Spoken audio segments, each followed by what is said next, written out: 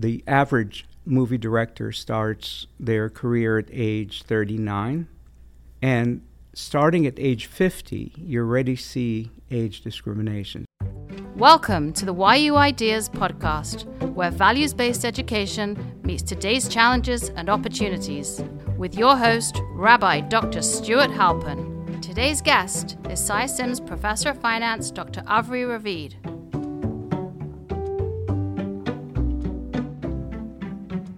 Much ink was spilled with the release of Top Gun 2, Maverick, that America had seen in Tom Cruise its last great movie star. Why should you, a scholar, be interested in if America is down to its very last cinematic hero? One of the interesting things in the movie business is the whole issue of stars and whether they matter. Because as you know, a lot of people believe that stars are very important to the success of movies, and stars seem to drive financing. And what I found, this was actually my first foray into the research that I've been pursuing the last couple of decades on the movie and entertainment industry. So one of the findings that was most surprising to me was that movie stars, however defined, did not make much of a difference to the success of movies. Now, that doesn't mean that Tom Cruise is not, helping the movie, but on average, if you hire a star, it's not clear whether the movie will succeed or bomb. And what was really interesting is that later on, and that was a paper that was published 2 years ago, we turned to theater, and in theater, it turned out was very different. In theater, it was basically that theater stars, or people who get Tony Awards, matter a great deal, and they're the value drivers in theater. So there's a big difference between theater and between movies, and as I was looking into that, it turned out it's a very different type of acting and a very different type of who drives the value. Going back to movies, in other research that I've done with people at Yale and NYU, we found that it was the screenwriters and the directors who matter a lot to the success of movies. And that also led me to work on the market for film directors. And I have 2 current projects on that. And the reason it's really interesting is because it's one of the very few cases where you see somebody who's hired on a project-by-project basis. So somebody's hired for a project, and then everybody assesses what's going on, and then they're either hired for another project or not. And that's why you can learn a lot of things about how people feel about different types of people in different stages of their careers.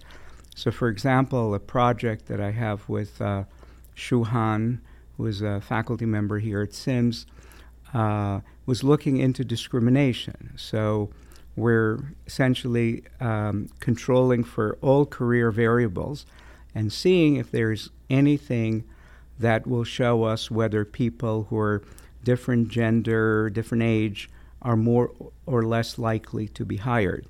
So we started with gender, and it is indeed true that there are very few women directors. It's still around between 10 and 15% of the cohort. Every entering cohort has somewhere between 10, 15, 17% of the people are women.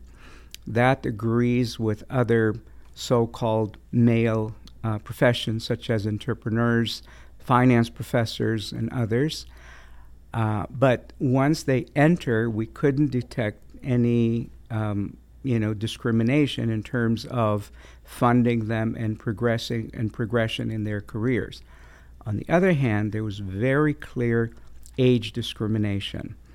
Age discrimination starting at a very early age. Just to give you kind of the headline, the average movie director starts their career at age 39, approximately.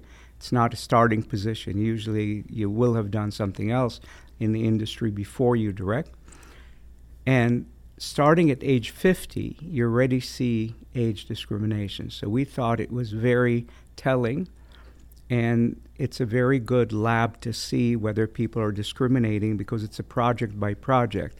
So all the stories that you can tell about why you don't hire older people, because they don't have a long career span, you have to train them, old dogs don't learn new tricks. All of this I don't think is true, but nevertheless it's definitely not true for movie directors, and yet there is age discrimination. So I thought that was interesting. The other thing we're doing with colleagues at Northwestern on the market for movie directors is to look at technology adoption. And the question is whether people at different stages of their career are more or less likely to adopt new technology. And the technology in question was digital photography, digital filming. And essentially we have the entire adoption process from around 2000, where there are no digital movies, to 2020, when almost all movies are digital. And, we're still working on that, but preliminary findings seem to show that young people who are starting out are the one who drove the change. And we think the reason is because movie directors is actually a terrible career. You do 1 or 2 movies, you don't succeed, you're out. So the threshold is very high, so people are willing to take risks. And, new technology is always a risk. So we think this is kind of a neat finding, and we're still working on it. And do you think Americans will ever sit together as a family and watch the Oscars again? I think that the Oscars are losing their luster, as movie theaters are losing their luster as well. I mean, movie theaters are also kind of a losing proposition. I would not invest in a movie theater chain right now. They have to reinvent themselves. And by the way, the interesting thing is that, forget about the pandemic, even between 95 and 2019, the number of tickets sold had been stagnant, whereas population went up by about 23%. So the decline has been continuous. And obviously the pandemic just accelerated it. So I think it's kind of less interesting to people to do this. People want to watch on their own terms, and the streaming market will still have to sort itself out. I've said on several occasions this model is not working, and we'll see how it sorts itself out. What excites you personally about this research into the entertainment industry? First, I have personal history. I used to do documentary movies. So I was really interested in this industry from the get-go.